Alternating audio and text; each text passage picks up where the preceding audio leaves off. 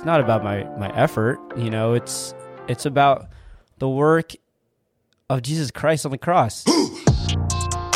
And Jesus softened my heart and broke in and said, you are sinful, but guess what?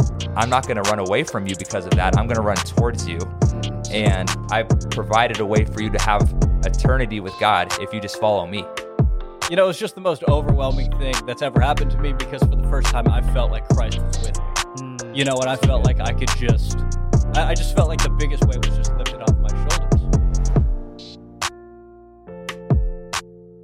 shoulders. Yo, what is up, everybody? Welcome back to another episode of Vaughn and Clay All Day. I'm your co-host, Vaughn. I'm your other co-host, Clay. And Clay, we got a fun one today. This is our first interview since July. It's been a while.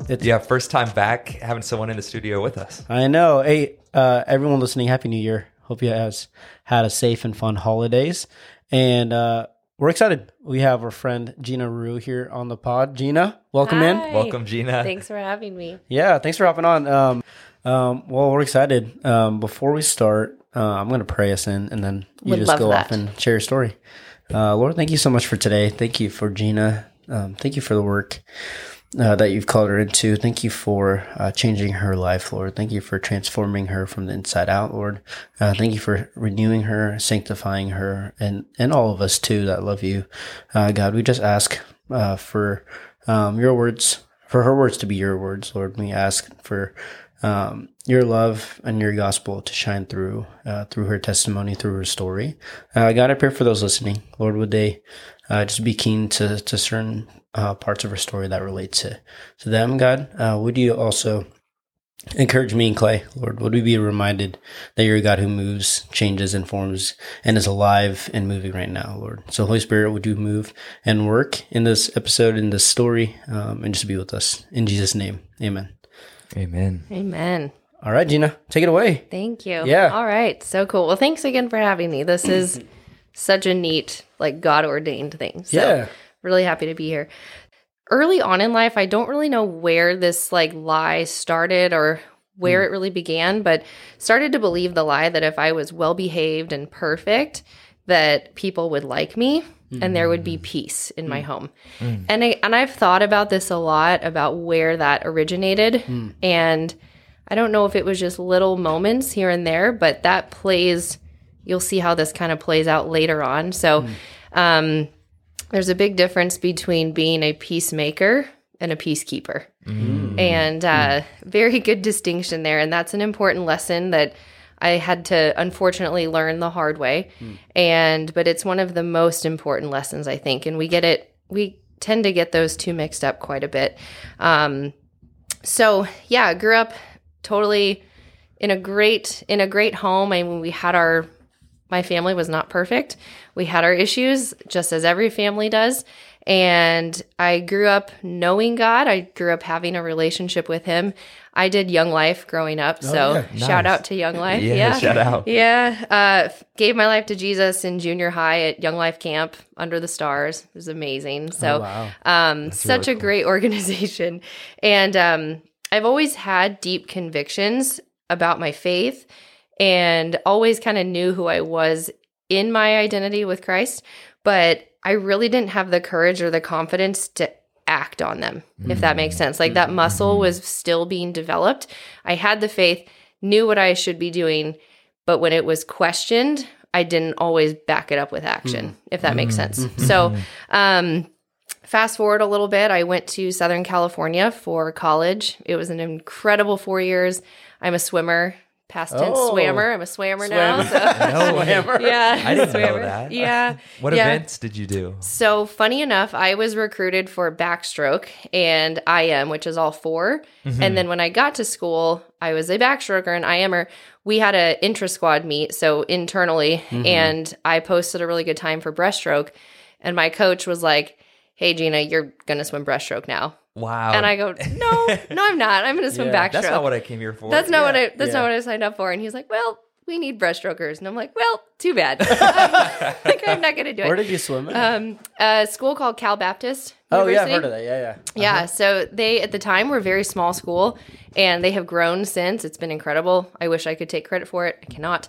But just an incredible place to be, growing, and the swim program was amazing. So just, met some of my best friends there who I still stay in contact with. So it was so good. But so then I became a breaststroker, and that's what I ended my career with, was breaststroke. So we did win a national championship while I was there. Awesome. Wait, what so cool. league or what conference or what division? So we, at the time, were NAIA. Okay, nice. And that was, I actually so much preferred that over like a Division 2 or Division 1. Yeah. Because I got to have skin in the game and actually compete. Yeah. Now I believe they're D1. We transitioned to D2 while I was there my senior year. That sounds right. Yeah, and now they are Division 1. So dang, all the records we once held are like blown out of the water, and wow, literally like those girls are so fast. Dang. So if any of them are listening, kudos to you, because you girls are amazing. So it's funny, you're the second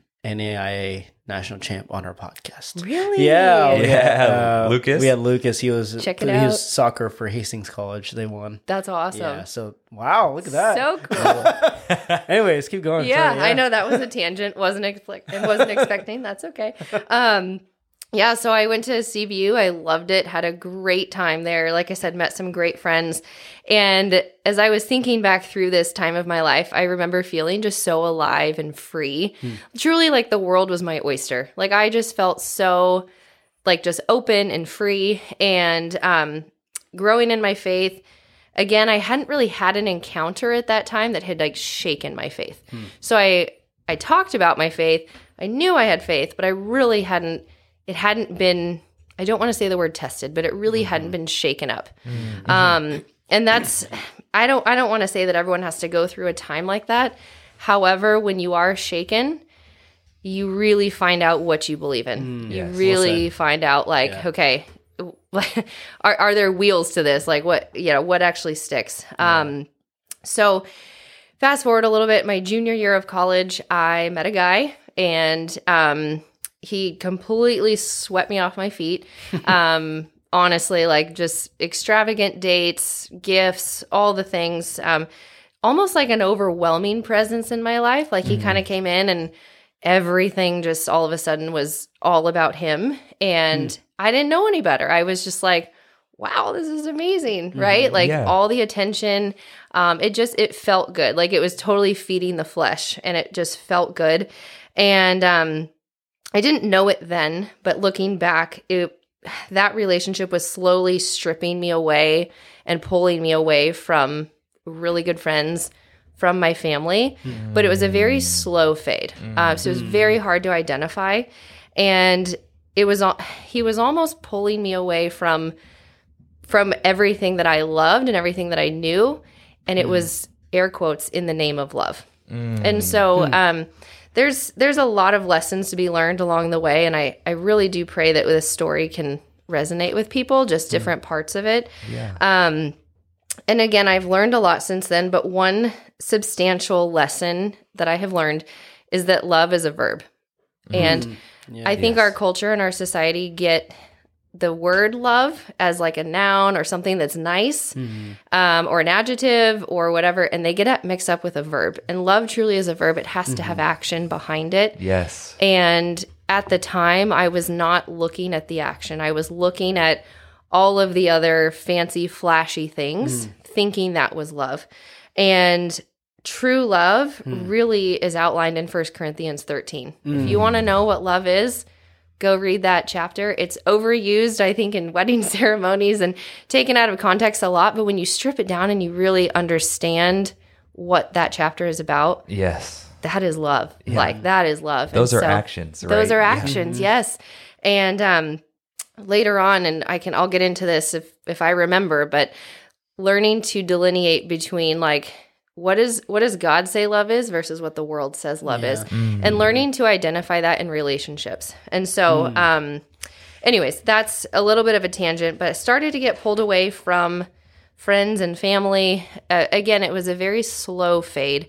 And so he and I dated for about 3.5 years before we got engaged.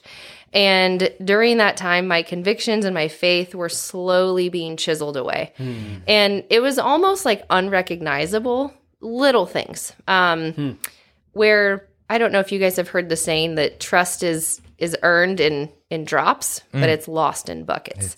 And same with this. It was just little tiny things, little tiny paper cuts that I was like, that hurt, but it didn't hurt enough. And and another example or analogy would be like the frog in boiling water. Like just you slowly don't understand the temperatures being turned up, right? If you drop him right in, he'll obviously jump out. But if you expose a frog slowly, yes, weird analogy, but it makes sense. No, it's fitting for sure.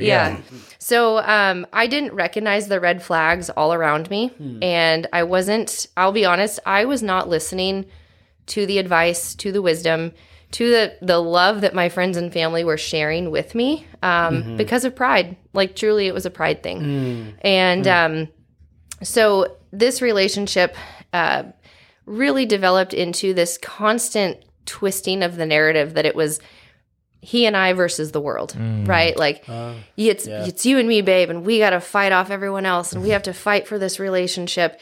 And what a twisted way to look at a relationship, right? Like, yes, relationships are hard. Yes, marriage can be hard, and you don't have to. It's not you and them versus the world. Like, like it feels like in that season you were kind of slowly becoming more and more isolated. 100%. Isolated is totally the word. Totally being isolated. And sadly enough, I lost some of my best friends and my parents and the relationship with them during that time because of not only my own stubbornness, but also the quote unquote love. It was all disguised as love, right? Like if you love me, then we have to stick this out and we have to do this. Looking back on it, I see how twisted and unhealthy that was, and dare I say toxic. It totally was. So I was pulled away from my parents and my family during that time because they didn't like him. Like they came out and said, like, we don't like this guy. And of course, I was torn. This comes back to the peacemaker versus peacekeeper. And I wanted to keep everyone happy. And so I bought into that narrative. Very naively, I bought into the narrative that we had to fight for our relationship. And if that means losing people in the process, so be it, because we're in love, right? And even just saying that now, I'm like wanting to bang my head against the wall because it's so not healthy and it's not the right way to look at a relationship. So by the time we got married, I was at such odds with my family and my parents. There was a question whether they would even be at the wedding. I mean, it was just it was very tragic. Like, honestly, it was very tragic. And throughout my story, you'll hear this, but so many little moments that God was weaving, like his faithfulness and his goodness into it that I wouldn't recognize until years later. And one of those actually is during our wedding video. So the videographer pulled both of us aside separately and just asked us to share in a few words, a few sentences, what this day means to us. And he was not around. So this was just me and the videographer. And I get goosebumps when I watch this and hear myself say it. But in the video, I said I'm going to paraphrase, but to the extent of like, I don't know why God brought us together, but I know that there is a purpose far greater for this marriage. And I get goosebumps now because I see how this marriage is being used for the glory of God, even though it looks very taboo. So yes, so back to the story. We get married. We had already moved to the Midwest, which is where he is from. So closer to his family, and I adore his family. They're wonderful people. And again, I didn't have that courage muscle built up yet to really act on the things that I was seeing. Like, hey, no, I want to be close to my family, or expressing those things. I just went along with it for the sake of love, air quotes, right? And so sadly enough, when I moved to the Midwest, I moved in the middle of winter. So from Southern California to the Midwest in the middle of February. It was a blizzard. It was just the worst timing. And to be quite honest, I hated it. I hated it. I cried every day for about 6 months. I just was so sad. Missed my friends and family. Missed sunny California. Missed all those things. And there was just one day that I just resolved in my spirit, you know what, God, like you have me here for a purpose and for a season. So I'm going to bloom where you have me planted. And that was, again, just another nugget, another like seed being sown. And I started praying for community. I started praying for friends. And God was so faithful to bring me some of my best friends and still have them in my corner today. I call them my village. Like he had been slowly building this village for me. And honestly, some of the sweetest, most vulnerable and intimate friendships with these women. And I'm so deeply grateful that even though this story that didn't end so great brought me these friends, right? Like there's still goodness in all of that. And so back to our marriage, it was, I don't even know how to describe it. Like it was okay. It was okay. Yeah. It was nothing spectacular, although I didn't have a good framework for what a good marriage was, to really what it was supposed to look like. Yeah. And I think now that conversation is changing so much, thank goodness for social media, that we can actually have those conversations. People are being more open about it. And that's something I want to share is like, what does a healthy relationship look like? Because I didn't know. So I just thought, sure, this is good. Like I had nothing to bounce it off of or frame of reference. So he was not invested in the relationship like I was. When I said I do, I meant it. I was in. I was all in, like forever, till death do us part. Like I was in. And I wanted to continue to grow myself, to grow my faith, however I could, to continue to make this marriage work. And it was almost like it was two paths diverging. I was heading in one direction. I was growing in my faith. I was growing in a lot of different ways, and he was heading in a different direction. And I was trying desperately to keep us together. Like how do we come back together to what once was? And I couldn't figure it out. I couldn't figure out why things weren't getting better. And so during this time, this was when God really started to grow my own roots, or he started to grow the roots in my faith. And I started asking the hard questions. I started getting really vulnerable with God, like really asking him hard things, screaming at him, yelling at him. I was so upset. And I do just want to preface this for anyone. I want to be aware of how this might impact some people, but talking about being a mom. And I wanted to be a mom so bad. And I know that there's women out there who can relate to this, the ache of wanting to be a mother so desperately, so badly, and every month being reminded that you're not a mom. And I felt that, and it was truly agonizing. Like it was so hard. And you start to question things. You start to question, like, what's wrong with me? What's wrong with my body? Why is this not happening? You know, I was young, I was healthy. I did not understand why I could not get pregnant. Like I did not understand it. And like we were truly trying to have a family, and it wasn't happening. And I was so angry with God. I was so mad at him. And I just remember crying out to him time and time again, like, why is this not happening? And again, I didn't understand the protection and the provision that was happening behind the scenes. And I don't mean that flippantly, because I know that there truly are stories of infertility, and my heart aches for those people. And there's no rhyme or reason for it. There really isn't. My story looks different than someone else's. However, I still know the ache. I still know that grief, and being able to touch it and being able to feel that grief and not just shove it aside. So, it's agonizing. It's deeply, deeply painful. And so during this time, I really started to get in touch with my emotions. And oddly enough, I realized I had a lot of anger. There was a lot of anger, and a lot of anger towards my husband that I didn't really want to acknowledge, but it was there. And a lot of pent up just anger from years past of things that I wasn't able to do because I had given them up for this, for the sake of love, right? For the sake of marriage. Right. And essentially was already being abandoned in this marriage. I spent a lot of time alone. He traveled a lot for work. So it was a great time that I started to grow my faith, and it was also a lonely time. It was very lonely. And with these emotions, like I was saying, the anger, there were physical symptoms starting to appear. And this is another, just a side note, a tangent.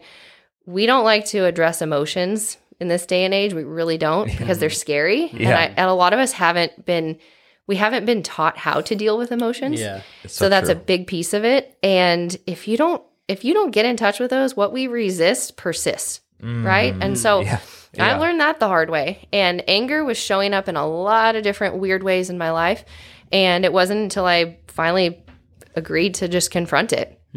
And a good friend of mine, actually, a very wise friend of mine once said, she goes, to confront, the root word of confronting is to turn towards. And it's one of the most loving things we can do is to turn towards someone, to confront someone, or even ourselves, is to turn towards. That's the root word of confronting. Yeah. So it doesn't have to be scary. And so back to the story, I have a couple different tangents, but yeah, at the time my husband was traveling more for work. So I spend a great deal of time alone, a great deal of time. And looking back, I was very much abandoned in that marriage because he wasn't around very much. And little did I know that God was already hard at work, strengthening me and truly building up my backbone to be able to withstand the storm that was coming. And we were still years out from the storm, but again, these seeds were being planted, these roots were being grown deep. And looking back on it, it's incredible to see God's hand through it. And I do want to share a pivotal moment that I had as this was all kind of playing out. And this was around 2019. And this is really when things started to majorly shift, not only in my heart and in my life, but in my marriage as well. And I went to an incredible, it was like a retreat of sorts and Christian based. And anyways, just an incredible weekend of learning about myself, like truly confronting myself, the stuff that was there that I didn't want to look at, but I needed to heal and I needed to get out of my system. And there was an exercise, and oftentimes when you go to these retreats, they do, simulations or exercises. And this one, it was a lifeboat exercise. It sounds kind of strange. And basically everyone gets popsicle sticks, and you've gotten to know these people in the room over the last 24 hours. And you get to go around and you get to give a popsicle stick to somebody. And each one of us has, I think it was like 5 popsicle sticks. Anyways, hand it to someone. At the end, after everyone has gone around and handed out their sticks, and there's no rules. There's no rules. Just hand them out. Just hand them out. Oh, wow. That's it. They don't give you any more instruction. Just hand them out. Well, whoever has the most sticks gets to stay in the lifeboat. So now the whole room is like counting your sticks. Well, I didn't even think about this, but I had kept one for myself. I hadn't given out all my sticks. I kept one for myself. Don't know why. Anyway, so I got chosen to be in the lifeboat. So I'm now in the lifeboat, right? And the exercise starts over. And then the people who have not been given the sticks get to give us different ones. So it's a process of elimination, right? Yeah. Anyways, it came down to this where, and it's very dramatic, the story they're telling. And it's basically like you're looking at the end of your life and choosing who lives and who doesn't live. It's very dramatic. Yeah. And anyway, it's very dramatic. Anyways, at the end of this, I'll just cut to the chase. It was down between me and this one other person. And they said, Gina, sorry, you don't have enough sticks. Like, your life is now over. Go over there. And I was like, okay, it's over. All right. Then there's like whispers in the corner, and they're like, oh, we miscounted. Can you show us your sticks? Anyways, long story short, because I had held on to one stick that was mine. Wow, from the beginning. I got to live. Oh, wow. And in that moment, I know it sounds so cheesy, you guys. It's so cheesy, I know. But in that moment, it taught me something. Like, Gina lives because I finally, for the first time, started to choose me over everybody else. And that sounds so counterintuitive to like how Jesus lived. Sure. However, we are not meant to be doormats. No. We are not meant to be taken advantage of. Yeah. And for the entirety of my life, I had let people walk over me. And that one instant, I had held on and said like, no, I'm going to live. Yeah. And that made the difference. All the difference. And I still have that popsicle stick. It's on my desk. And I wrote on it, Gina lives. And it's just a reminder to me of it's okay to choose yourself. And it's okay to stand in literally stand in the faith that God's given me and the identity that he's given me. Like, I get to live because of what he did for me. So it was such a cool analogy. And there's so many lessons from that weekend. But that was the biggest one. Like Gina lives, like I get to live. And so from that point on, that was a really pivotal moment in my story, because after that time in 2019, things started to really spiral with my marriage, like really, really spiral. And I don't want this story to be about my husband. He's now my ex-husband. Yeah. I don't want it to be about him, because that's not what the story is about. The story is about how God has redeemed me in this. Yeah. However, in order to fully understand the story, I do need to share a little bit about it. Yeah, for sure. And so essentially over the next few years, it came to pass that he had been repeatedly unfaithful to me. So the traveling for work, all of these things had been in other relationships, building other lives with other women, meeting their children, going on family vacations, truly living like multiple lives. And I had no idea. I had absolutely no idea, because I wasn't looking for it. I wasn't looking for my husband to be cheating on me. I didn't ever think that. And so people ask me, like, how'd you not see it? And honestly, because I wasn't looking. I wasn't looking for it. And praise God, I didn't have to live in that paranoia for the next 3 years. Yeah. I didn't have to live in it. Yeah. And so that's kind of the end of the story. But throughout this process, there was a lot of emotional abuse. There was a lot of verbal abuse. And I haven't been able to put that name on it until very recently. And abuse is a big word. And it wasn't until I was sitting in my therapist's office and she named it. And to name that was so powerful, because that's truly what had happened. And if anyone ever has questions about that, I'm an open book. I'm happy to share that. But that's not the point of the story, right? That is not the point. Yeah. But it's a big part of the story. Absolutely. And and just to, talk about that for a second, you're saying like other people coming to you saying, how didn't you see it? How didn't you see it? Well, the reality is for years you had been slowly going into a situation where more and more you were isolated and told over and over that this is what love is. This is what love is. So there's no way you could see it from the inside. You know what I mean? But yeah, someone from the outside could say that, but I completely get where you're coming from. Yeah. And it's hard when you're in a situation like that. It's so hard to identify what's normal and what's not normal. It's very, very hard. And I often use the analogy of I didn't see the red flags because I had rose-colored glasses on. So they all just look like pink flags. Yeah. I was like, oh, it's pretty. That's cool. That's powerful. Yeah. And so there is a lot to be said. And I've learned a lot about toxic relationships, narcissistic abuse. Like it's a very real thing. And narcissism it's a very flippant term that not everyone understands what that is. What it really is, yeah. What it really is until you have experienced it firsthand, whether that be from a friend, a parent, a spouse, whoever. Until you have experienced it, it's a new world. And I have experienced it firsthand. Now I can identify things very quickly. And I will say this, we all have a little bit of narcissism in us, right? For sure. Yeah. We're human. We're sinful. We're selfish. We're very selfish. However, there's a difference in narcissistic abuse versus just having some tendencies. There's a very big difference. Yeah, absolutely. But I started to really notice that just how poorly I was being treated and humiliated in front of friends or made fun of or talked down to. And it was almost like whenever he was around, if it was just he and I, things weren't super great. They weren't great, I'll be honest. However, if we were around other people, it was like a show, like putting on a show. And again, I didn't have that framework of what does a healthy relationship look like, but I knew something was wrong. I just couldn't pinpoint it. And so the years went on, and it wasn't until 2022 that I was contacted by one of the girlfriends, and she had actually tried to get in contact with me multiple times prior, and her number had been blocked on my phone by him. So there's a whole story there. However, she reached out to me. It was Good Friday, actually, the Friday before Easter. And my whole world just, stopped. The time stopped. Like, I don't even know that I was breathing, just time stopped when I read that message. And essentially the message was, and I'll be honest, I wasn't planning on sharing this, but here we go. But the message really was just, hey, Gina, here's my name. I want to know if you are still married to him because I've been in a relationship with him for the last 4 years.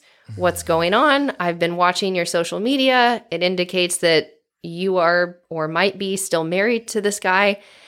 And of course, as a wife, I was like, what in the world? Who is like, this? who What's are going you? on? Yeah. I was like, who are you?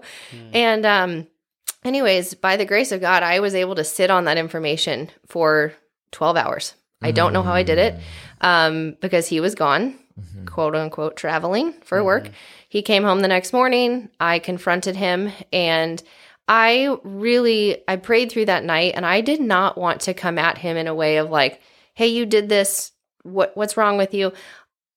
He's my husband. I wanted to give him an opportunity to explain what is going on. And so I did just that. And the response was less than ideal and dismissing, neglecting, like totally rerouting the conversation. And everything got pointed back to me. Like, you're the crazy one. Why would you think I would do this? I don't cheat. I love you, da, da, da. And that weekend went on. I found out more and more. Things were just kind of pouring out, and I wasn't really looking for them. They just started pouring out. And come Monday morning, she and I got on a phone call. He called. I was on mute, and I heard everything. So it was in that moment, and I share that not as like a wow factor, but that was such a powerful moment because my entire world went white. Like, I remember the room going white. And there was a peace that came over me and a power that I have never experienced. And in that moment, I obviously knew my marriage was over, which is the most heart-wrenching, gut-wrenching thing I've ever experienced. Yeah. And at the same time, I didn't know how, but I knew I would be okay. Wow. And that's the power of the Holy Spirit right there. Like that was like God at work in my life. And I do want to back up. I told this out of order, so I apologize. But so a few months prior, I was in the shower and just like praying through, like, God, why am I still not a mom? Like, why am I still not a mom? And I so clearly remember hearing God say, do you trust me? And I was like, yeah, totally. And then again, do you trust me? And I go, yeah, I do. And again, Gina, do you trust me? And there was this pause, and it was this moment, and I'm like, yes, I do. And I knew something was happening. Like, I could feel it in my spirit. Something was shifting in that moment. And God so clearly said to me, I can change your circumstance in a single day. And I was like, whoa. And I don't really hear God like audibly speak to me, but that was so clear as day. Wow. It was wild. And at the time, I thought, oh my gosh, you're so right. Like, I can get pregnant in a single day. I'm going to be a mom. And I was ecstatic. I was so excited. And almost 2 months to the day that I had that word spoken to me, did I find everything out. Wow. And my circumstances changed in a single day. And I was just like, whoa. And so taking you back to that Monday when I found everything out, I mean, I hit my knees and I was like, God, thank you that I am not a mother, because I don't know how I would face this on my own. I don't know how I would do it. And it was that just really started the journey that I'm on currently. And truly talking about just, gosh, like experiencing God in such real, tangible ways. And now being able to look back and point to very specific moments that he was protecting me from things that I didn't see, protecting me from things and conversations that I didn't hear, and just the provision over and over and over again. And one of my dear friends who has walked with me through this, she said she came over the next day and we were just crying together. And I mean, just trying to really honestly piece together what the heck is going on. And she said, I truly feel like God has just like reached his hand out and he's like pulling you out of the pit. And that was like such a powerful image to me. And it truly felt like that, because I didn't realize what the pit was. I didn't realize that I was in the pit for so long until I got out of it. And I was literally snatched out of it. Like, God took me from this muck and mire and he placed my feet on solid ground. And wow, like is amazing. And so I never thought that divorce would be a part of my story. Because when I said I do, I meant it. And I didn't even bring up, I called it the D word. It wasn't even allowed to be spoken in our home because I truly believe that words hold power and what we speak can really come into existence. So that was a conviction I had early on that we don't even say that word. And unfortunately, it happened, right? And another thing I learned is that God, the verse, I believe it's in Malachi, the verse that God hates divorce. It gets used so out of context so many times. And I thank God that I have an incredible pastor who I went and met with. I have incredible mentors and friends who could truly speak truth into me and life into me. Yeah. And one thing I've learned through this is that, yes, God does hate divorce. He does, because of what it does to his children. He never intended for marriage to break us apart, to be literally, when you are married, you are intertwined with somebody. And when you get divorced, you're ripping that apart, and it's so painful. And God doesn't design marriage, that covenant, to be that way. And so, yes, he hates divorce because of what it does to his children. And I will say, and in all caps, and he's created a way out. Like in his mercy and his goodness, he has created a way out. Adultery is the number one reason. Yes. Because he didn't intend for that covenant to ever have anyone else in that covenant. Exactly. It's man, wife, and God. Yeah. And so I've really learned just the power of like what mercy is and like the grace that God gives us, because we're broken people living in a sinful world. Things, unfortunately, they happen. Yeah. And so my heart goes out to anyone who has experienced this, like the unfaithfulness, whether you're married or not, it still hurts, right? If you've been cheated on, oh my gosh, it hurts because it's the ultimate betrayal. And I've also learned like just how good God can be and how redeeming he can be, even in the hardest of trials. Yeah. And so kind of through the next few years, so that was almost a year and a half ago that all this happened. And it was about a year that all of the legal things were taking place, which the legal system is, I don't wish it upon anybody. It's another story. I don't wish that upon anybody. Yeah.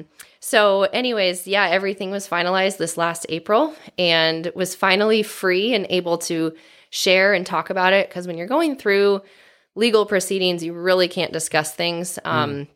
So anyways, I've been able to share a little bit more, but truly the story that is so powerful, the most powerful thing about this is that I was reunited with my family after almost a decade of being apart. Yeah. And I don't want to say apart. However, it was a very strained relationship. Yeah.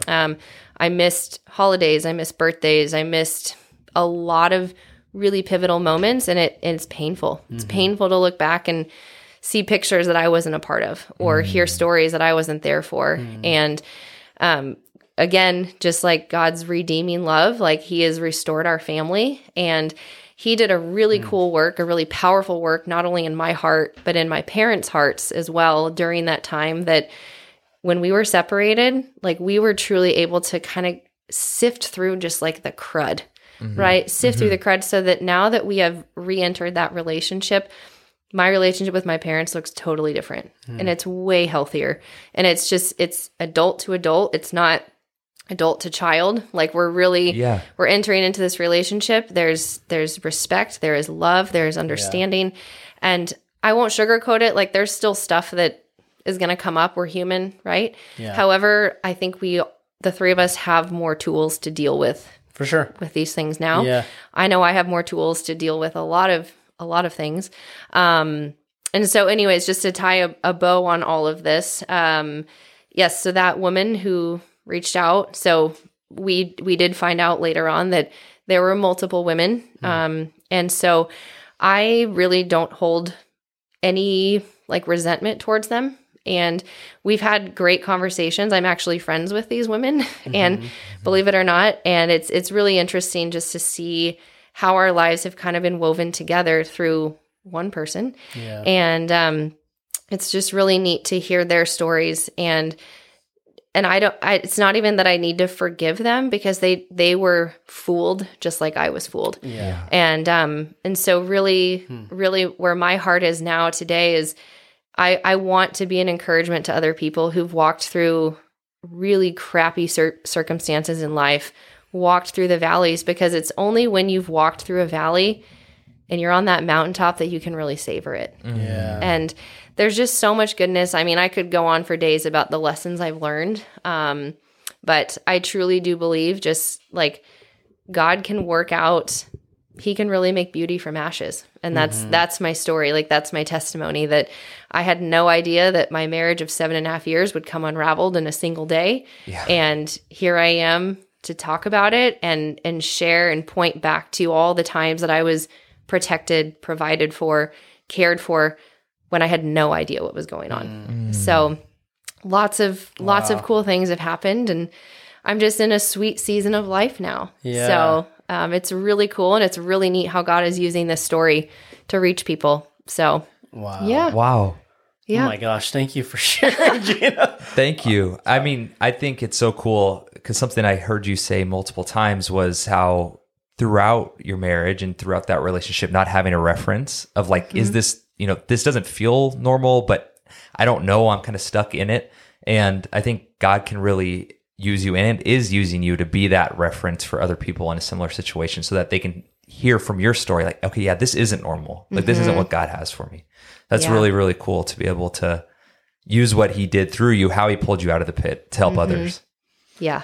Wow. That's so powerful. Thank you. Like, seriously, I had like a lot's going through my mind, and not like anything bad. It's just like I think awe of the Lord's hand in your whole, your whole life, essentially, especially the last 10 years. And like, it's funny because, for context for everyone listening, we had met only like not too long ago, right? Probably a couple months ago. Couple months, something yeah. like that. Yeah.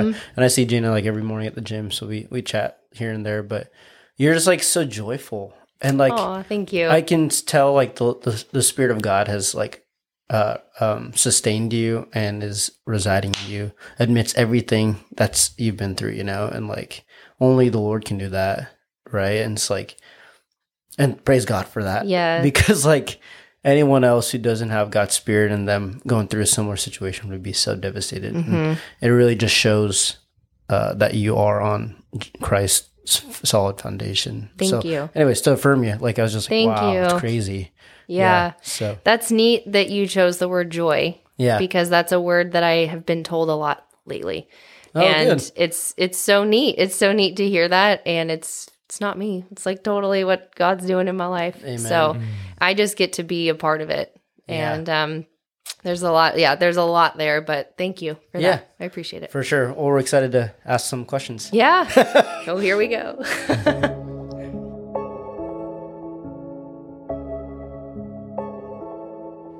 Okay, so thank you again so much for coming on and taking the time to be able to share all that God's done in your story over the last couple of years.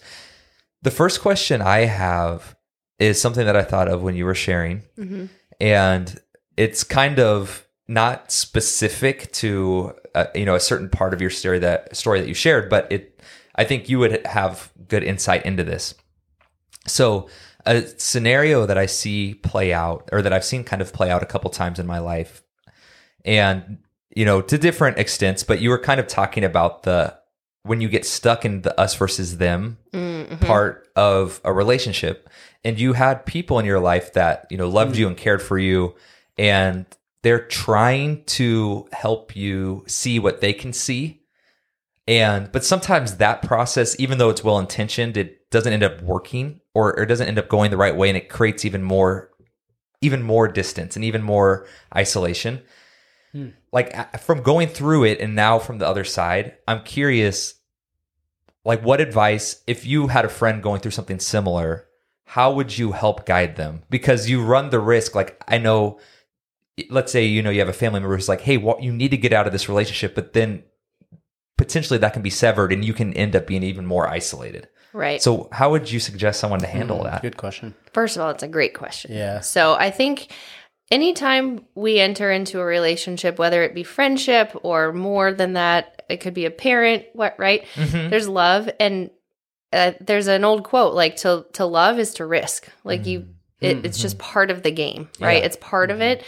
And I think there's certainly ways to go about it. And I can speak from both sides. How about that? Yeah. So from the person, from my vantage point, when I was the one in the relationship, in the not great relationship, and I had people coming to me, I think first and foremost, affirming that person. Mm-hmm. Affirming that you are speaking to them out of love, right? Like, hey, I love you. And because I love you, I'm going to share something kind of hard with you. And prefacing it in such a way that they understand that it is well-intentioned. Because even if we have the best intentions, if we're not speaking those, that recipient may not hear that. Does that make sense? Yeah. So I think first and foremost, just kind of prefacing it and just being open. Like, hey, I love you and I would love to share something with you if you'll receive it. And just know that I am telling you from the best place of my heart. And I fill in the blank, right? Yeah. I think conversely, for someone being told that message, so that was me being told the message, I mentioned earlier I was very prideful at the time. And I think just having that vantage point that when your loved ones are telling you something that's really hard to hear, know that it is really hard for them to say that, first and foremost. Oh, well, and being open to just receiving it, you don't have to agree with it. Mm-hmm. Think about it. Give it a few days. Yeah. Think about it. And it's okay if you admit that they are right. Like, that's okay. And I think for me in that moment, at that point of my life, I was so prideful and like, I know best and I know what's blah, blah, blah. And I didn't. In hindsight, I really wish I would have listened. Well, and it's hard in the moment because it's not one of those things where if you realize like, hey, you're right, and I've been wrong on this, there's big implications from that, like that are going to affect your relationship. So it's really hard. And I think our natural instinct is to like want to protect that. Yes. Yeah. But your insight's super valuable. And I think that's so true to realize on both sides, like, hey, this is a hard conversation. And at least I think it's important communicating, hey, here's where I'm coming from. Like you said, I love you, reaffirming that. And no matter what, after this conversation, we still have that same connection, that same friendship relationship. And it's not like an ultimatum or. Absolutely. And I will just add a little side note to this, sprinkle this in, because I think this is going to resonate with a few people, maybe more women than men. But at the time, I really bought into the lie that it was too late for me to start over. And I think that was a huge driving force behind going forward with it. Right or wrong, now is wrong. I understand that. But at the time, I didn't know. And I just thought, it's too late. Yeah. I've invested too much of my life, too much time, too much energy, too much love into this relationship to start over. And for context, everybody, I was 24. I was 24 years old. I had plenty of time. And now I look back at that and I'm just like, really, Gina? Like, younger me, like, really? You thought it was over? It was too late? In the moment, it's like, it so feels that way. Yes. And I really bought into the social pressures that, I need to be married and everyone around me is married. So what's wrong with me? And I caved into that social pressure. And if I could go back and tell myself a few things, that would be one of them. Like, it's not too late for you. And so no matter how old you are, it's not too late for you. Your story's not over. It is not too late. And God can still use you. That's good. I was literally going to ask that question to you. So another thing, what would you ask or advise people maybe in that similar season right now, whether they're dating, they're married, engaged, whatever? You're hearing a lot of things that you don't want to hear. Maybe you're a stubborn guy or girl. What would you tell those people outside of what probably was being said to them right now? Like going, like knowing what you've been walking, what you've walked through, and the valley God brought you out of. What would you tell those people right now if anyone's listening in a situation like similar that? situation? That's a really good question. This is one of those questions I'll think about more after we're finished recording. For sure. Yeah. But just off the top of my head, I think I would just say to that person that, you know, you are more than enough, just as you are. Mm-hmm. You don't need a man or a woman to complete you. Mm-hmm. Like, if your identity truly is in Christ, like, you are enough. Yeah. You are loved. You don't have to go and do more, be more, whatever. It's good. To be loved and be accepted. Like, you are enough. And I would also say to that person, like, be willing to open your heart up to the possibility that your loved ones are right. Yeah. That's good. Just the possibility. I'm not saying they are. Yeah. But the possibility that what if? Yeah. What if what is being spoken into your life right now really is true? And that was actually spoken into me. When I brought, just a tangent back to my story, when I first got that text message from that woman, I went to a friend, a very trusted friend, and I showed her everything, and I just kept saying to myself, this can't be, it can't be, this is not happening, it's not happening. And she so eloquently, she put the phone down, she took my hands, and she said, but what if it is? And just those powerful words, but what if it is? Dang, and that just opened up the door for me to be like, yeah, what if? And I think the what if, that's a slippery slope, because the what if game can get very, very slippery. Dicey. However, if you're in one of those situations, I think your intuition and your gut knows. I really do. That would be another thing I would say. Just listen to your intuition, listen to your gut. That's good. I feel like, and I'm curious what you think, but I think it's okay to test things, and anything that is, you know, truly strong and will stand up can be tested, like you were saying. And, you know, thinking about if someone, no matter what it is, if it's about a relationship, I'm thinking about, you know, for me with my faith, if someone from the outside has a question like, hey, are you sure that that's true? Or here's what we think. I think it's completely okay to see if that's true or not. And I just noticed for myself, when I get really defensive and I'm like, no, that's not true. That can't be true. Absolutely not. You're wrong. You're completely wrong. I'm completely right. It's actually, those things are the things I have the most doubt about. And so I guess point being, if someone came to me, I think I would be, first of all, thankful, or I would be, you know, happy that I have that kind of relationship with them where they're able to come to me. Then I would say it's worthwhile to look into it just from like a neutral perspective, because even if it's not true, it should reaffirm truth. Absolutely. You know what I mean? And that's a good point, because anytime we test truth is truth, no matter the circumstances. For sure. So, you know, speaking of your faith, if someone has questions, that's a great time to grow in your own faith. Yeah. Not to just flippantly dismiss the question. So anyways, I agree with that. Truth is truth, no matter what. And so just opening up to, I wonder why this is, or why do I believe what I believe? Yeah. That's a great point.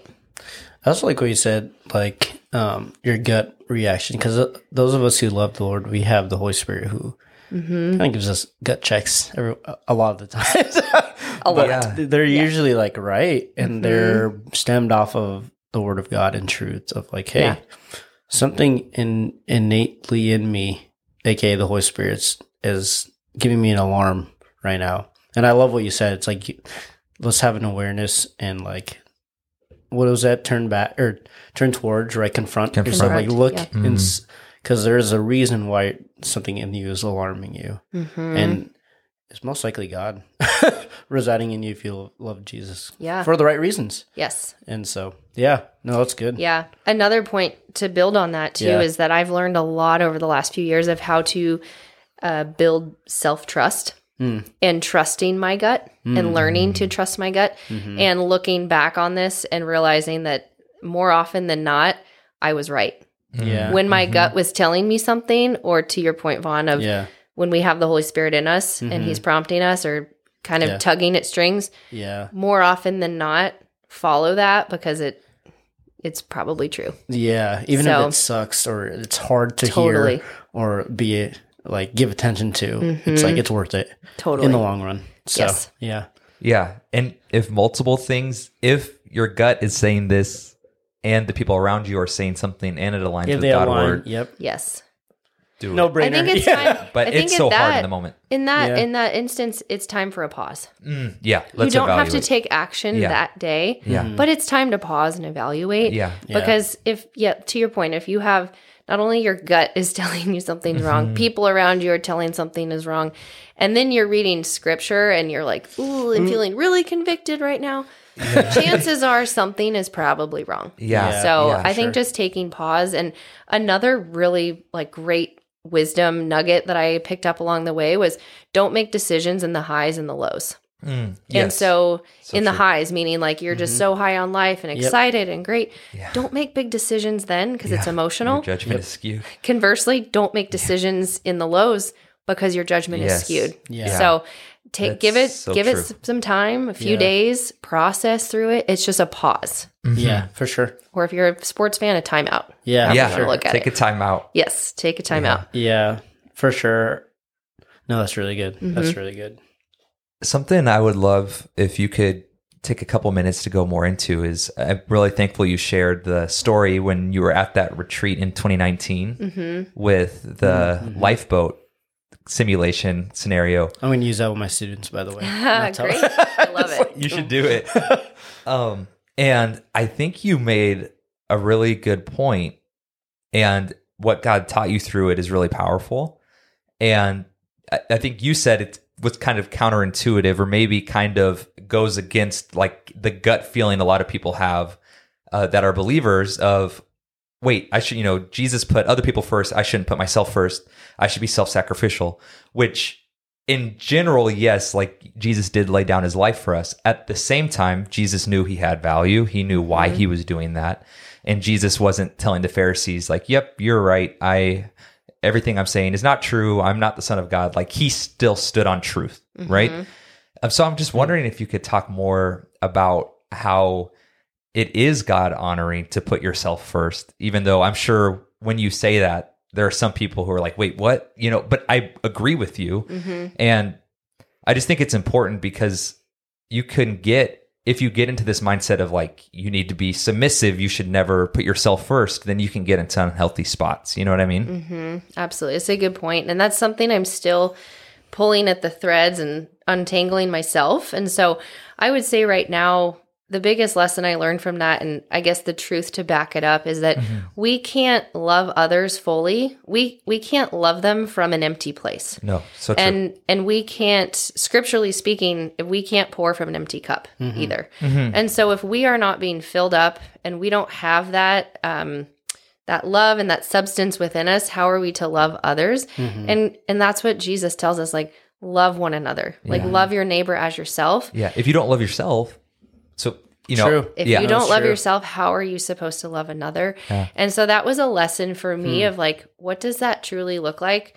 I know that God loves me, but I didn't fully believe it. And what does that look like to fully believe it and take on that identity? Yeah. And that's where that powerful analogy came in of Jesus. Yes, he does live. Amen. but like where Gina lives, the little popsicle stick. And that was truly like such a pivotal moment because I realized I can't love others and impact others for the kingdom when I'm just a doormat. Yes. And 100%. Yeah. And so does that answer your question? No, it does. Pouring from a very full place. And the only way we can get filled up is truly being in a vertical relationship with God on a daily basis. And he has given us an identity in his son, so we can live that out every single day. And so when we take on that identity, like we're adopted. We are adopted.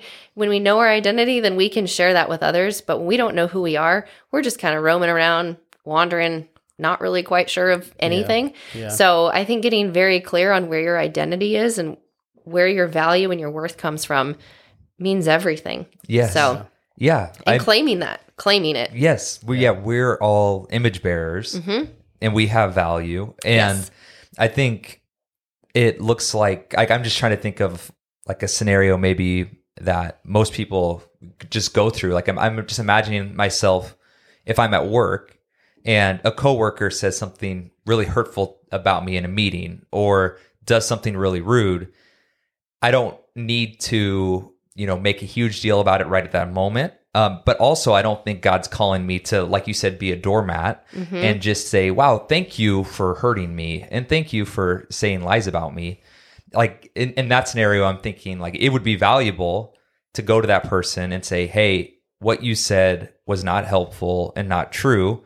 You know, I still respect you. You're my coworker and I know we're on the same team. We're going to do the best that we can, but I'm not okay with that. And here's how I treat you. Can you treat me the same way? Yeah. And that's putting yourself first, but that's not like self-centered. Do you know what I mean? Correct. And so I'm glad that you hit on it, because I think that people can get into scenarios that God never intended them to, and they think that they're doing something that's God honoring, but actually, you know, God does want you to stand up for yourself. Yes. And I think the word that's coming to my mind is boundaries. Boundaries. And having a lack of boundaries is a dangerous place to be. And a lot of people, myself included, for many years thought that boundaries were like a brick wall that no one goes in, no one comes out, right? Like it's just a brick wall, when really boundaries are a gate. We get to determine when that gate opens and when that gate closes. Another analogy would be like a living room. You can close the blinds on your living room. If stuff is happening outside and you're like, I need space, you can close the blinds on your living room. But I've learned a lot about boundaries in the last few years, and that's another topic for another time. But topical one. But having boundaries is so huge. And God, it honors God when we have healthy boundaries. I can speak from my own experience in the past as a new believer. I think I would try to help people, and it would get to a point where I couldn't healthily do what they were asking me to do. I was completely exhausted and worn out. But I thought, you know, I'm a believer. I need to be like Christ. I need to keep giving. It would get to the point where I'd be really mad. And the reality is, looking back, like, why was I doing that? Like, ultimately, God's the only one that can sustain them. I shouldn't try to be God. I should just love them in the way that I can as it fits into healthy boundaries. And you think about the way that God created the heavens and the earth, boundaries. There's a boundary for water. There's a boundary for land. Like there are boundaries for everything. It's who he is. It's his nature to have boundaries. And oftentimes I think we as believers take the misconstrued thought of we need to just be doormats and let everyone walk all over us. And that's not true. And so I just am really thankful you shared that. Yeah, I am too. I think Clay and I are very similar in that we love to just give to a fault where we're like, okay, we're exhausted. And I've experienced that too. And just learning of like, okay, what is a boundary that's not, like you said, like a brick wall, but a gate, or the blinds. I like what you said. That was a good analogy. And like my own personal experience, like I struggle hard with that because of what you just said, Clay, of like, Christ did this. He served. Like, he was the most popular person ever to walk the earth. Like, he had so many people to attend to, so many people who hated him, but so many people also loved him. And so, like, he had so many reasons to, like, be busy and, like, to serve. But whenever I run into a situation like that, I always go back on his word and the stories where he literally took time to spend time with the Father before he went out and ministered again. I was like, oh, thank you, Jesus, for modeling that and reminding me that, because I'm only human. We're all only human. And just like, it's hard. Like, we can't just, like, me and Clay, when we were in college, it was easy. We were able to be with people. We were single. We were in relationships, but it's like we had a lot more flexibility. But when you're married, it's like your call is to be for your bride and your family and stuff, and then everyone else. Not neglecting everyone else, but like priorities too as well, order and boundaries. And so I love that you said that, because that's reminded me, and like I was just like, dang. I actually confess, I was like, I don't like hearing that, because scripturally, I'm like, see Jesus serve, but I'm like, okay, he also took time alone, and so important. And it's hard. It's hard for me, honestly. No, it is hard, and I think just at least a way for me to check myself is if someone is like upset about a boundary that I made, I should take that before the Lord and say, hey, God, you know, should I be prioritizing this other thing more in this moment?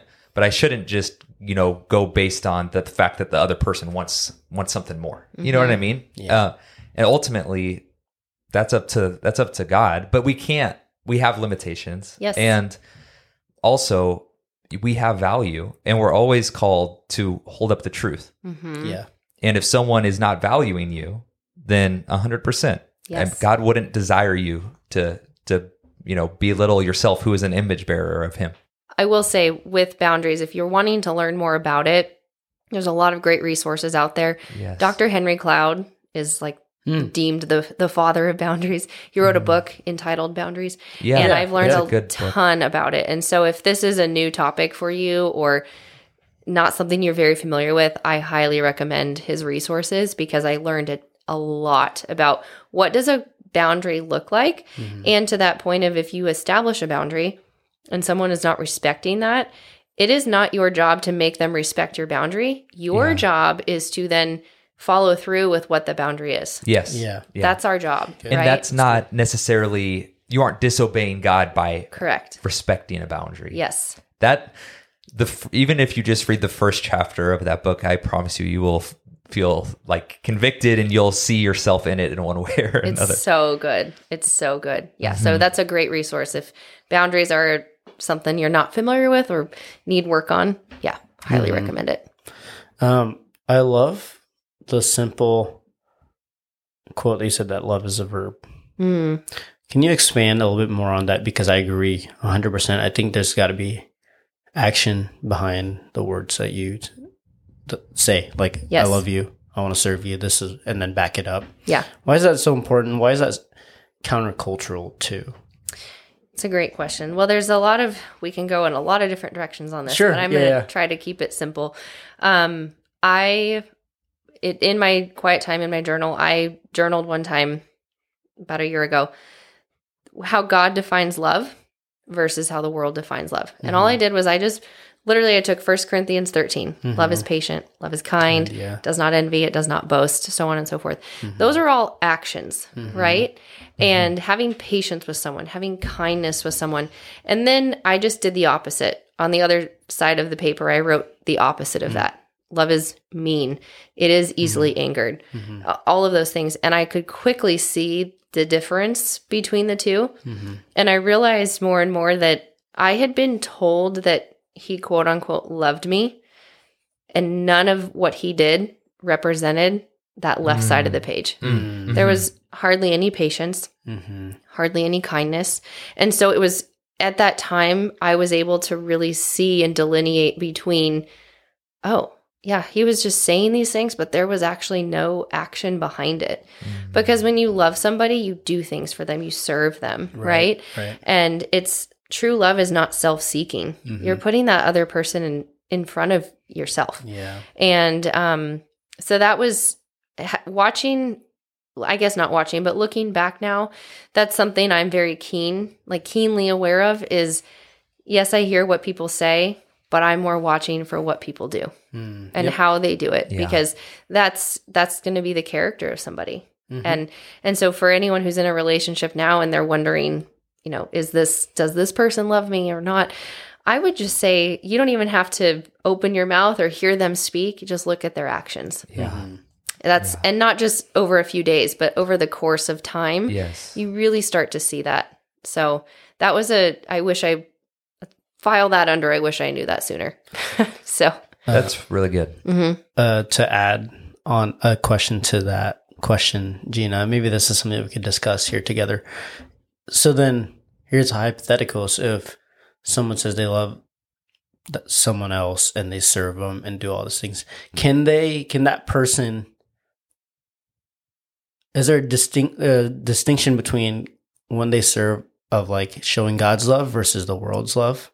Does that make sense? So can you say you love someone and then do all these good stuff, but not know the Lord, and it's all for, can you still be sacrificially loving without knowing Jesus? Oh, interesting. You know what I mean? Yeah. It's I would think of maybe an unyoked relationship. Sure. Or, I think for a time, yes. Yeah. Okay. For a time. I think long term, there's some limitations. I think there's limitations there, because going back to boundaries and being filled and pouring from a full cup, if you are not being poured into, eventually your cup is going to run dry. Yeah. And so are there great relationships that are not God-centered? Absolutely there are. And I will say I can't speak from experience, but I don't think they're as fulfilling as those that have the Lord with them, because God is love. Yeah. I mean, that's it. Like he is love. And it's the agape love. Yeah. Right? C.S. Lewis. Nice. Yes. Yeah. Love it's that. the agape love. And I think our world gets very mixed up with phileo, which is like that friendship the brotherly love. Yep. The brotherly love. And then the eros love, which is the physical love. Yeah. Yep. Physical, Yeah. Yep. And so we get those confused and our emotions get wild, and we don't actually look at the true agape love, which is it's self-sacrificing and it's serving and all of those things. Well, even the fourth love, just the normal French or like everyday love. I can't remember what that is in the Greek. What is because there's 4 loves, right? Yes, Phileo, I can't remember the other eros, agape, and then the other one just kind of like relational day to day. You see each other. You're familiar love. I think it's familiar or something like that. But anyways, that's something that people can get confused with too as well, or it all mixes. Yeah, and it's not. Then you don't see God's love is actually superior to all of it, and you're getting caught up in the weeds with all the other types of love. Yeah. And so, C.S. Lewis, you're the man. R.I.P. I'm rereading 4 Loves, so that's cool. Oh man, that's neat. It's so good. Yep. Yeah, I mean, I'm completely with you, and I think for me, it's interesting because even think about there are 7 billion people who are alive right now, and the majority don't know Jesus as their savior, but we all, even if you've never heard the name of Christ, we all have some common grace as far as we're all living on this earth and experiencing God's love in some way, right? And so I think even if someone's not a follower of Christ, the love that they show in their relationship is still a reflection of God's love for us. But where I think it could really break down is in an ideal world, which is not the case because we're sinful, but if you're in a healthy relationship that's centered around Christ, when the other person lets you down, you still have your firm foundation on the rock, right? Yeah, well said. I think for an earthly relationship, you can love really well, but your foundation is that other person's love, and they will let you down. Yeah, just like in a Christian relationship, the person will let you down too. Yep. But when that other person lets you down, if you don't know the Lord, I think you're really shook. Yeah, does that make sense? Yeah, your expectation is in that, and your hope is in that other person, trying to fulfill for the other person, whereas actually you're getting fulfilled by the Lord's love. Yeah, and that's your motivation, your why, and so, and that's hard to wrap your mind around, and hopefully we explained that well to those listening. Hopefully. We can always go we are not perfect. We're not perfect. We are not C.S. Lewis. Yeah, exactly. Exactly. So, you got one last question? Yeah, I guess one final question I'd have for you. I think, first of all, I'm glad you shared about the Boundaries book as a resource that people could go to. And feel free to take this any direction that you want. But I know you mentioned at the end there, you mentioned that recently you've been in therapy, and that's been a helpful way to process through everything. And just for our listeners, I know for me, I've been in therapy for the last year. It's been really, really helpful for me. I'm curious if you could talk about how the Lord's used that, and just if you would recommend to our listeners, if it's been beneficial to you. And great question. So first of all, I will say this. Therapy is not for those who are weak at all. In fact, I would say the opposite. I would say if you are in therapy, you are one of the strong ones, because it's going to therapy is not a sign of weakness. It's showing that, hey, I know there's broken pieces in me and I know I need help. And that's truly that's the most beautiful part of a person. And so getting help is not a sign of weakness at all. And we all need it. We are all broken humans. We all are in broken relationships. It's just messy out there. Right? It's just messy. So I was actually seeing therapists for quite a few years throughout the relationship that I was in, throughout my marriage, a couple different therapists actually. And so since that time, I've actually called them back and said, hey, here's what came of this, because they'd often don't get to hear the other side of things. And so it was really cool to kind of close the loop on that. Hey, remember when we were talking about X, Y, and Z? Well, here's what happened. And mind blown. Yeah. And anyways, I am in therapy. Actually, I'm getting back into therapy, but I was in therapy for quite a few years, had an incredible therapist. And I will say, do your research just like you would do your research on buying a car. Yeah. Do your research on finding a therapist. They are not all created equal. Yeah. And if it's not a good fit out of the gate, that's okay. Yeah. You can go find somebody else. For sure. You really want to find someone who aligns with your values. So for me, it's very important that I have a Christian therapist because they're going to be speaking from either the world or from biblical standards. Yeah. It's important to me. So find out what your standards and your values are and find someone who aligns with that. And it's okay to shop around a little bit. Yeah. And you may, the first few times of therapy may not be great because you are going to be kind of telling them your story and it just feels kind of, you just have to like rehash everything. But I will say that there's different types of therapy that I've been involved in that have been really, really helpful. One of them was EMDR therapy. And really cool. There's a lot of science behind it, but it's connecting the left and the right hemispheres of the brain. And so typically a traditional EMDR therapy, you're looking at a light going across the screen. And in my therapy, I actually they had little like buzzers that you hold in your hands that buzz from like left hand to right hand. And there's very little talk. Almost no talk, actually. And it really is connecting your brain and it's allowing your brain to bring up memories and then you're processing through those memories. I had incredible experiences with the EMDR therapy. And another type of therapy that has been tremendously helpful is somatic processing. And traditional therapy is they call it top down, which is you start in your brain and then rarely you get into your body. Right.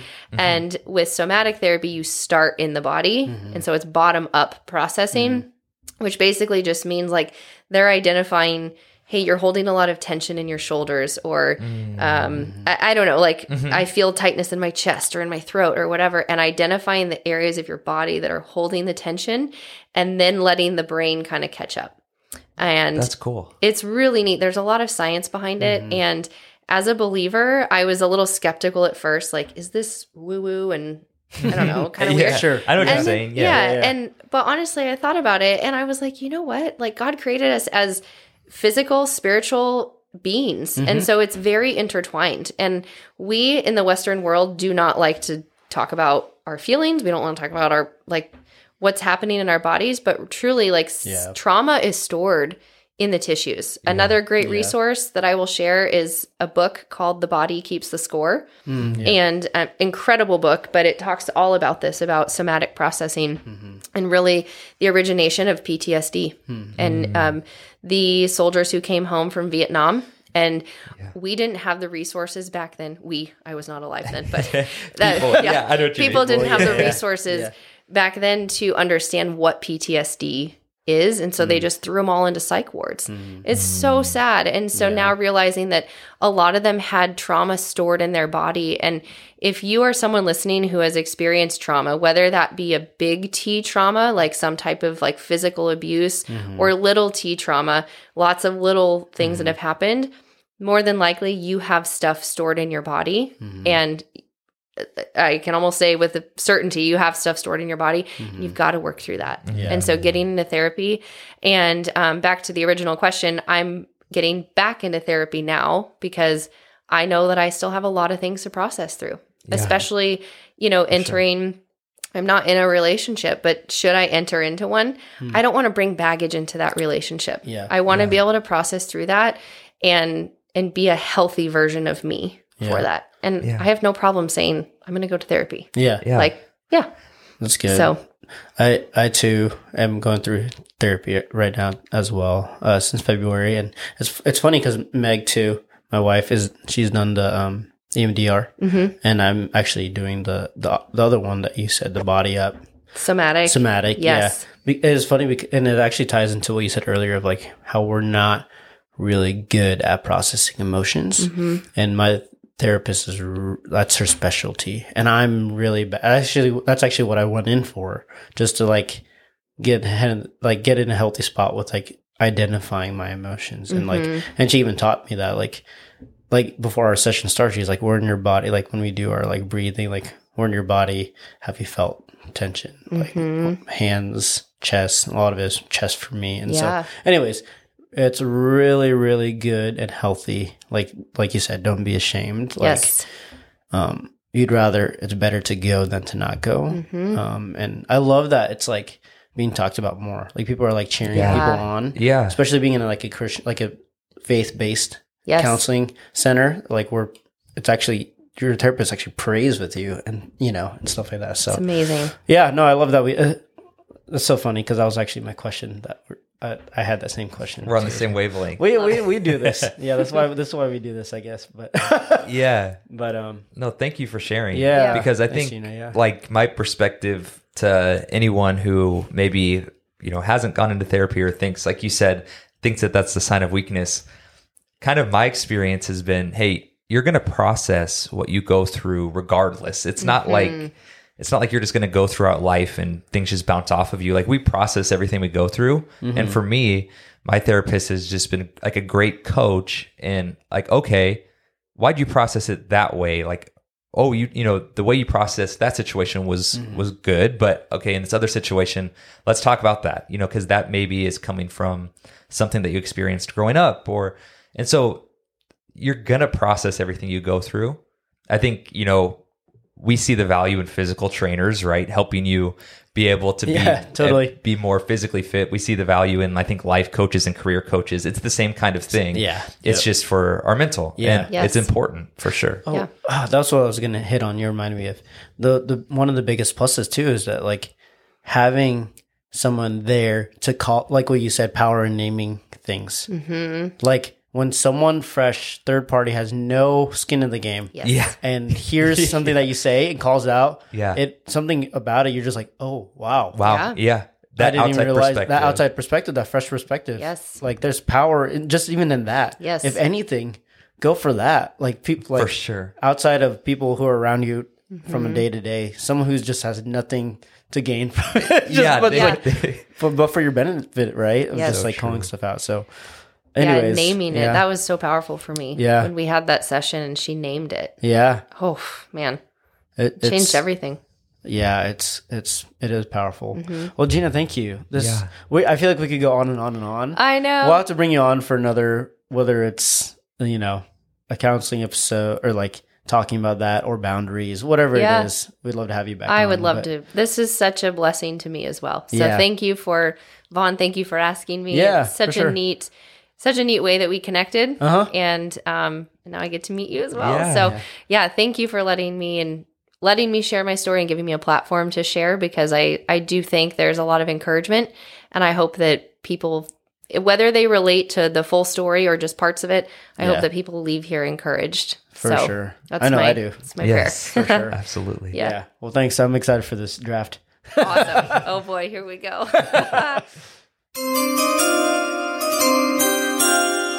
All right. Now time for the draft. Gina, I think this was your idea for this draft, and I'm excited. Yeah. It'll be really fun. Today, we're going to be drafting 90s, 2000 songs. Yes. We get 5 picks each. Gina, guest of honor, your number 1 pick. I'll be second, Clay, and then we'll snake around, so we'll come back. And then we do get an honorable mention. But this is going to be a very, very fun. I'm very excited and interested to see what we pick here. So we're going to go song and artist. Okay. So, because I think some will have different artists or... Do we get to play the songs in the background? We can. I will not sing them. I refuse to sing them. But if you catch me at the gym, I'm more than likely jamming to some of these. Yeah. Yes. So good. You're going to start off, Gina. What's the number 1 pick? Number 1 pick for me? No Diggity. Oh, nice. Yeah, Blackstreet featuring Dr. Dre. Let's go. Blackstreet, the homies got at me, collab creations. Bump like agony, no doubt. I put it down, never slouch. As long as my credit can vouch, a dog couldn't catch me. That's a really good one. I know, that's why I chose it. So what part of your workout would you listen to that song? Is that a cardio song? Is that a... No, this is weightlifting. Yeah. Like, gotta get in the zone. Yeah, we can play in the background if you want. I can edit it in. Yeah, it's a great song. I'll give a little snippet. Not gonna lie. Why is it your number 1 pick? Everyone knows that song. Like, you can't help but like dance when you hear that. It makes you move. Mm-hmm. It makes you move. It makes you feel cool. Yeah. Like everyone just feels like a baller when you listen to that song. Yeah. So let's be real. Let my pants sag a little bit. Crossing lines. Yeah, I'm setting a boundary, Vaughn. Boundaries. Respect my boundaries. Yeah, boundaries. Okay. Crap. I'm either going to be really respected for this pick after your pick or kind of trash on. I don't know. We'll see. I'm going to go. I think I'm going to be secure in my identity here. I'm going Where's the Love by the Black Eyed Peas. Oh, yeah. Is that 2000?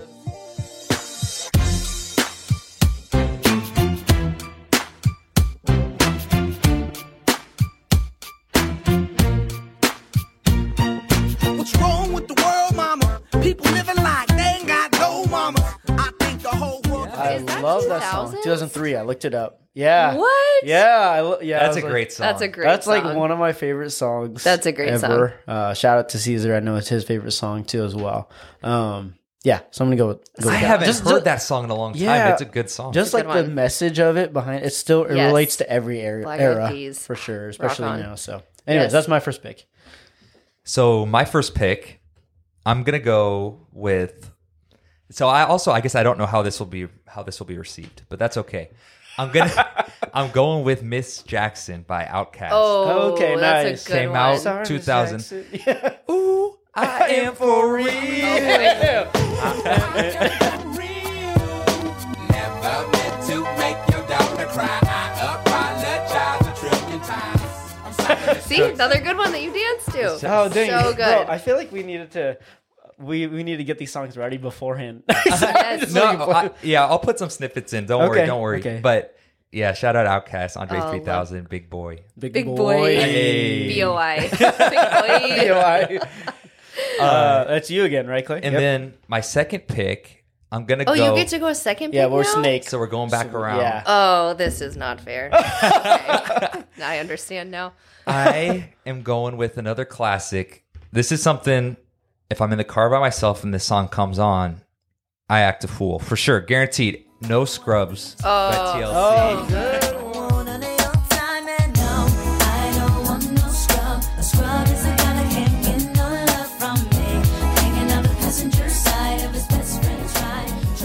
TLC's on my list. Different song. I didn't steal it? Okay. You did not steal it, but that's a great good. song. That is a great song. I'm pretty sure I know all the words to that song. Oh, yeah. Yes, you have to You sing have it to sing too. it. If it comes on and you Absolutely. don't sing it, Gosh dang, I have. Can you please define questions. a scrub? Yes. Well, Scrub is a guy who can't get no love from my me. sister loves that song. Shout So- out, Ronnie. Hanging out the passenger's side. Funny story. If you ever want to get a good laugh or just be like totally, this is hilarious. If you say the words to rap songs, if you just speak them out, it is like it's probably one of the funniest things ever. Yes. Because I always think of like, okay, who in their right mind is sitting around writing these songs and they're like, that's it. That is the lyric right there. Scrub is a guy. You don't get no love from me. And they're like, that's it. That's a winner. Yep. If you just like literally say the lyrics You out just loud, read it it is out. the funniest. That's oh my gosh. hilarious. Talk about entertainment. Well, it's true. And it's so like, funny. it's like the chicken and the egg. Did the words come or the beat? And Right? You know, it's like. And they're trying to well, fit first- words yeah. into a beat. Yeah. I don't know. Or vice versa. Yes. You know, it's like, oh, wow. Yes. So next time you're listening to some 90s R&B, Yes. go ahead and just speak them out in like just no beats, no nothing. Just speak the words just like out. monotone. Oh, it's so funny. Me and my buddy do that, and we read the lyrics like it's old English. Yes. And add some yees and yees. But I love it. it's Okay, that was a hilarious. great pick. So I get next here. I'm going to go with my karaoke song. I Want It That Way by the Backstreet Boys. Oh, yeah. gosh. Speaking my language. Want it that way. Tell me why ain't nothing but a heartache. Tell me why ain't nothing but a have you ever seen the little bit of? It's like it's a police lineup, and he asked them to all sing that song. Oh, Have you you're seen talking that? about Brooklyn Nine-Nine. Yeah. And now number Tell me 5. why. Oh Yeah. my gosh. I think Backstreet Boys are on tour now. They are. So, I would love to go see them. did you know my sister knows Howie from the Backstreet Boys? I'm sorry, what? She knows him. Like she literally did a musical with him. What? Last year or 2 years ago, 3 years ago. Ronnie, why are you holding out? Like what? And he's like he hung out with my parents, and they just had him over, and for like they had like a few people over, had dinner, food. Oh and stuff. my goodness! And my dad, That's of course, taking selfies with him, and like Ronnie's got his number, and Howie, shout out, come on the pod, Shout out. Please, I will be here. I'll be a special guest. So it's really cool. And so I got to meet him, which was really sick. And oh my! I was like, dang, this is sick. Yeah, now they're on tour, and like, anyways, that is hilarious. I love that song. One of my favorite amazing. songs. Okay. All right, Gina, it's you. You get back to back here. You're throwing me off my game now because I get back to back. You get back to back. Yep. Okay. Yep. Okay. I've got to. In full transparency, I'm cheating because I have my playlist open of my favorite 90s songs. Oh, it's okay. We're all you guys are picking 2000s, and I'm going with 90s. So I'm gonna go with another crowd pleaser. Oh, Another crowd pleaser that everybody wants to sing along to, whether you are a guy or a gal. Wannabe. Oh my God.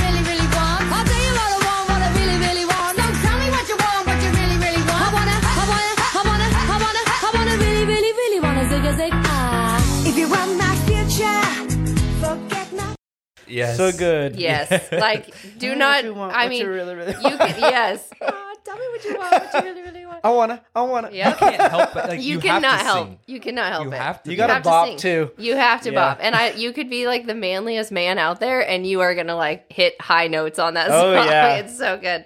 So It's good. so good. Okay, my next one because I get to go again, right? Mm-hmm. I'm gonna kind of go a different direction on this one.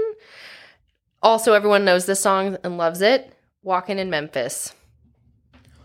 I don't know Please that. don't tell me think I know you that. don't know this song. What song is it? What? Who's it by? Who ate? "Walking in Memphis" Did we by just Mark. I'm gonna Play it. Play it. Yeah. Oh, yes. Come on. Yes. When did this come out? Yes. Yes. My blue suede shoes.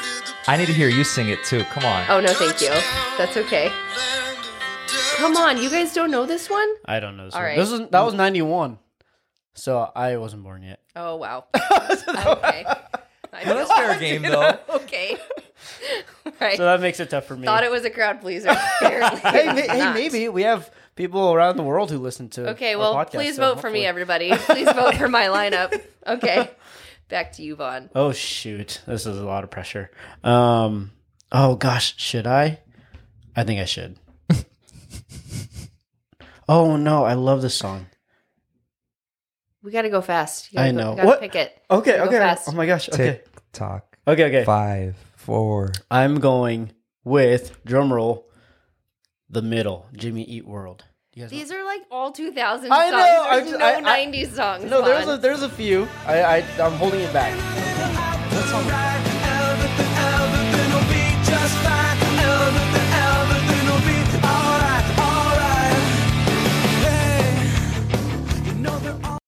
It's gonna take some time doing it in the middle. Oh, you just made me sing that. I'm so embarrassed. No, I know now though. Now I know. Yeah. I'm just staying quiet over here. I know. I was like, oh no. I was like, please stop. No, I know now. Okay. Okay. Clay, you got back to back. Okay, I got back to back. I'm gonna go with my next pick. I'm going with Song 2 by Blur. What is that? I don't know. That's that. You, if Song I played 2? it, you would know. Yeah. It's so the guitar comes into the beginning. It's a da da da da da da da da da da.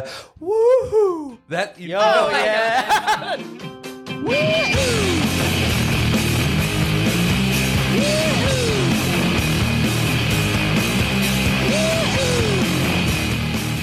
Yes. every football game you've ever Yes. been to. Yes. That's all we needed to know. Yes. I love No one it. knows the name of that song, but you know that part. But you Yep. know, yeah. Again, you got to sing along with them. That's the whole point. And then my next pick, I'm going with my boy 50. You can find me in the club. Hey. It's your birthday. We gon' party like it's your birthday. We gon' sip. Yep. Absolutely. That's a clask. Very for good sure, church for sure. songs. Yes. I mean, we can remix it. You Just can kidding. find me in the church. Oh, I love it. Okay. Okay, maybe Gina, maybe I'll get your approval on this one. But I love. I'm actually I don't think a lot of people know this about me, but I'm a really big fan of the Red Hot Chili Peppers. I love RHCP. Yeah, that's what I call them for short. I'm gonna go Under the Bridge. Oh, so good. I never worry, now that is a lie.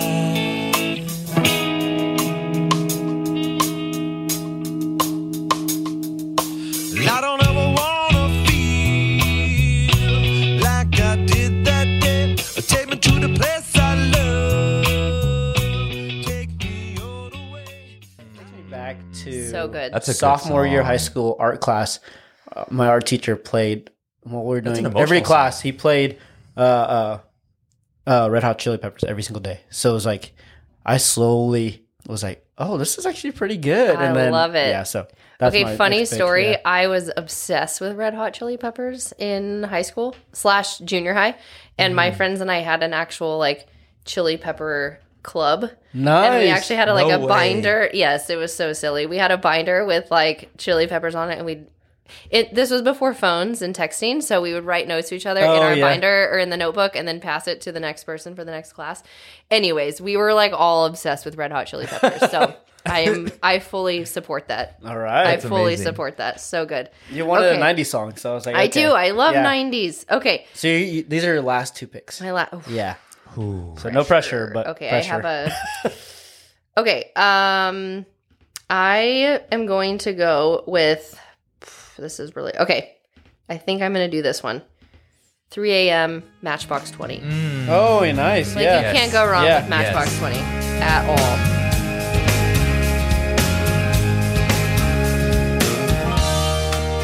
She said it's cold outside and she hands me my raincoat.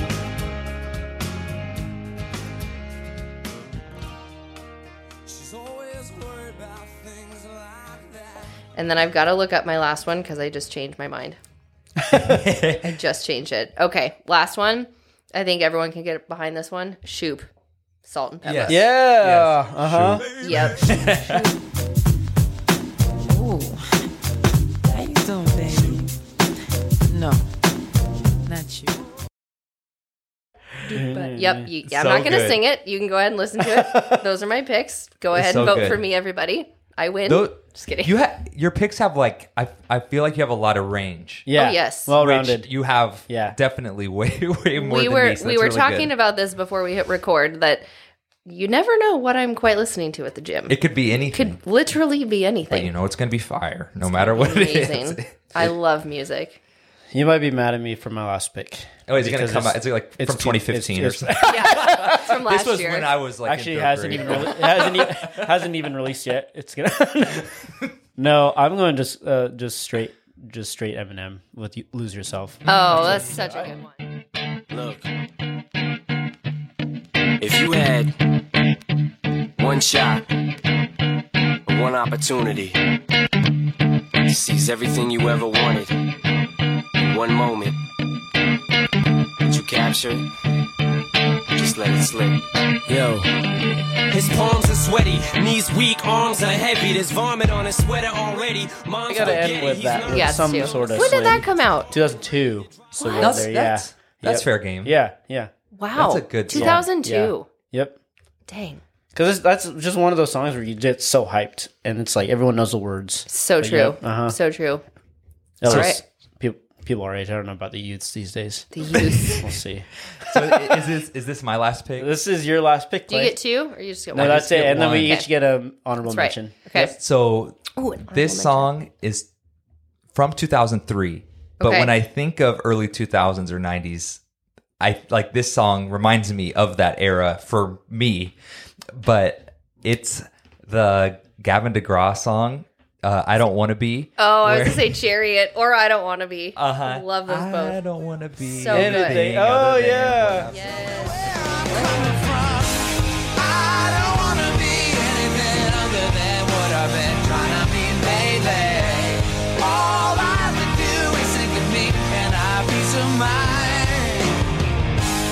reminds me I of love One Tree Gavin. Hill. I love Gavin. My heart. Yes. Love Gavin. Yeah. Oh, that's a So great that's song. 03, but when I feel like that is older. So good.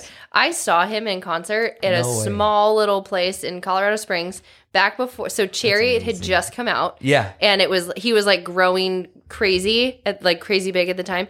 And yeah, he played in this little tiny bar. And I think I was 18. I went with one of my girlfriends. Oh my gosh. I was so in love with him. Like playing piano on stage. Oh my gosh. And being able to see in that kind of setting too. He's so good. He's so talented. That's Shout amazing. out to you.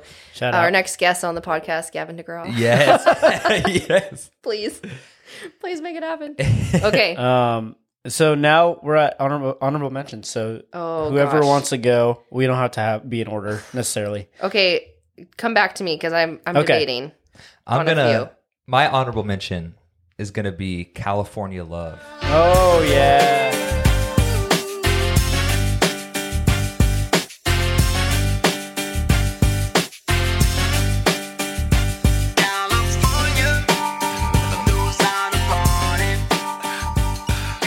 I feel like it's just iconic. Thank you for that one. Thank you. We had no Biggie or Pac. That's kind of disrespect. So. I approve.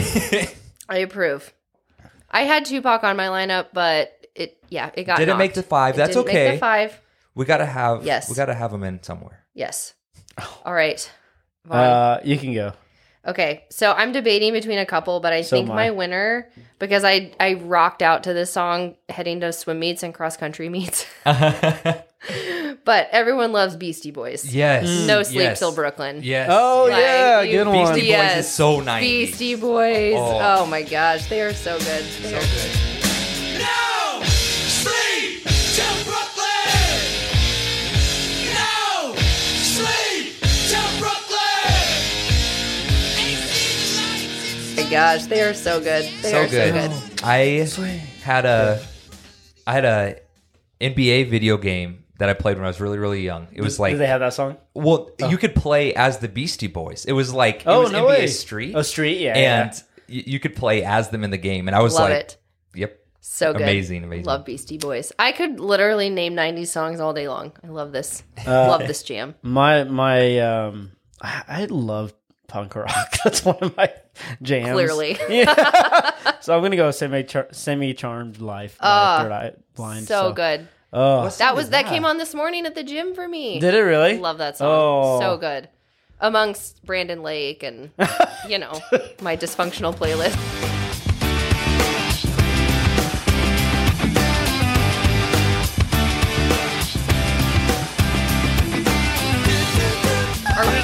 Are we gonna publish this playlist? This would be a great playlist. Oh, we should Make a Spotify playlist. Seriously, Monica all day's Yes. Seriously, we should. Talk about Jesus. Yeah. Rap Tupac. Balance, people. Oh yeah. Balance.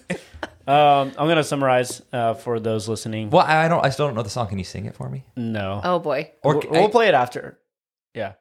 This is really. You don't know this song? Are you setting a boundary? I I respect it if you do. I'm setting Here, a boundary. I got it. Yeah, I got Gina's you. got it. I got you. Don't worry. Can I just Yeah. put it Go up for it. on the mic? Yeah, of course. Oh, yes. Okay, instantly. Yes. Do. Yes. Yeah. Oh, dang, I should have done 1985 too. Gosh, I love that song. Oh, by Bowling for Soup? Yeah. Yes, so good. That should have been. So I should have replaced that with Jimmy Eat World. Oh, Bowling for Soup is. I think that was their only hit. They actually made a song about Omaha for the CWS. Nuh-uh. Yeah, it's called. I think it's called Omaha, Nebraska. Yeah.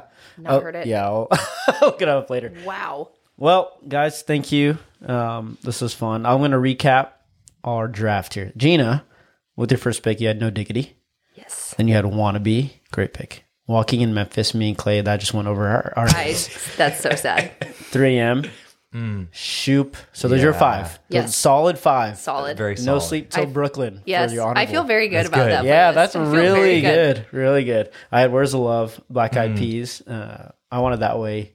The Middle, Under the Bridge, and Lose Yourself, and then Semi-Charmed Also Life. I like solid. your 5. So Also, good, I feel like well-rounded. Your 5 is Yeah. like emotional. It's good. Like Yes. It'll make you. All those songs make you feel some kind of way. Yes, this is true. This is true. Clay had Miss Jackson. Great Ooh. first pick. Yeah. No Scrubs. You had Song 2 by Blur. I don't know if I've heard of that one. Oh, yeah, it's the one. Oh boy, here we go. Well, we've all heard of it. Now we don't know any other lyrics. In the club. And then I Don't Want to Be, great song. So good. California Love was your honorable mention. So those listening, thank you. You guys vote. Let us know what we left off to. Yeah, Yeah. We probably There's a ton. disrespected. There's a lot that we could have done a part music. 2 for we sure. could do a part 2. I could do a whole podcast just on 90s. Just on 90s. You chose all 2000s. No, oh my gosh. You had one 90s. No, I had 2. No, Which I had ones? 3. One was December 99. It was like December 31st, 1999. Slipped in there. Under the Bridge, Semi-Charmed Life. And Okay, then, fair. I don't remember. There was one more that was 90. It was like 99, 97. 12:59 or 11:59 p.m. December 31st, 1999. But you said 90s, 2000s. I did. So I did. This is fair. maybe we'll be more specific next Please time. let us know who won. Yes. And I peep won. the playlist. We'll have the link in the description. Yes. Yeah, we'll make a little Yes. Spotify playlist or something like that. Love it. Which would be awesome. But hey, thanks again, everyone, for listening to another episode of Vaughn and Clay All Day. Hey, Clay, before we go, how can people reach out to us? And why would they reach out to us? Yeah, for sure. You can follow us on any of our socials, Facebook, Instagram. Our email's in the description. So if you want to hop on the podcast or if you have any suggestions, want to reach out for any reason, you can email us or text us if you have our number. We'd love to get feedback and we'd love to have you on, share your story. Mm-hmm. Yeah, and if you want to follow Gina, I know she was telling us check out her the pod, Instagram for she sure. blew up on Instagram. So. Well, that was not like a, oh, look at me. It was No, just, whoa, No, what it's- happened? it's so cool. yeah, Yeah. I would love to connect with anyone. I'm on Instagram. It's at Gina, Gina _Rhue, RHUE. Yep, and Nice. we'll link her Yeah. Instagram. Yeah. We'll throw In the that bio in too the as well. description. Yeah, I would love to connect with you. And yeah, thank you for having me, you guys. This was so fun. Oh yeah, thanks thanks so for having on. much. Yeah. Before we end, Clay, would you like to pray for us? Sure, I'd love to. Sweet. Heavenly Father, Lord, thank you for this time we had together. It was so much fun. I just want to thank you for the work that you have done and that you are doing in Gina's life. Mm-hmm. I want to pray that you would continue to use her story to reach others, to lead others back to you, Lord. And for anyone listening who has had similar experiences, that they would be able to see your hand in what they're going through and that they would be able to see more of how good you are, God. Thank you so much for this opportunity. Bless the episode. Bless our listeners. Amen. Amen. Thank you. Awesome. Thanks again, guys, for listening. We'll see you guys on the next one. Peace out. Peace out. See ya.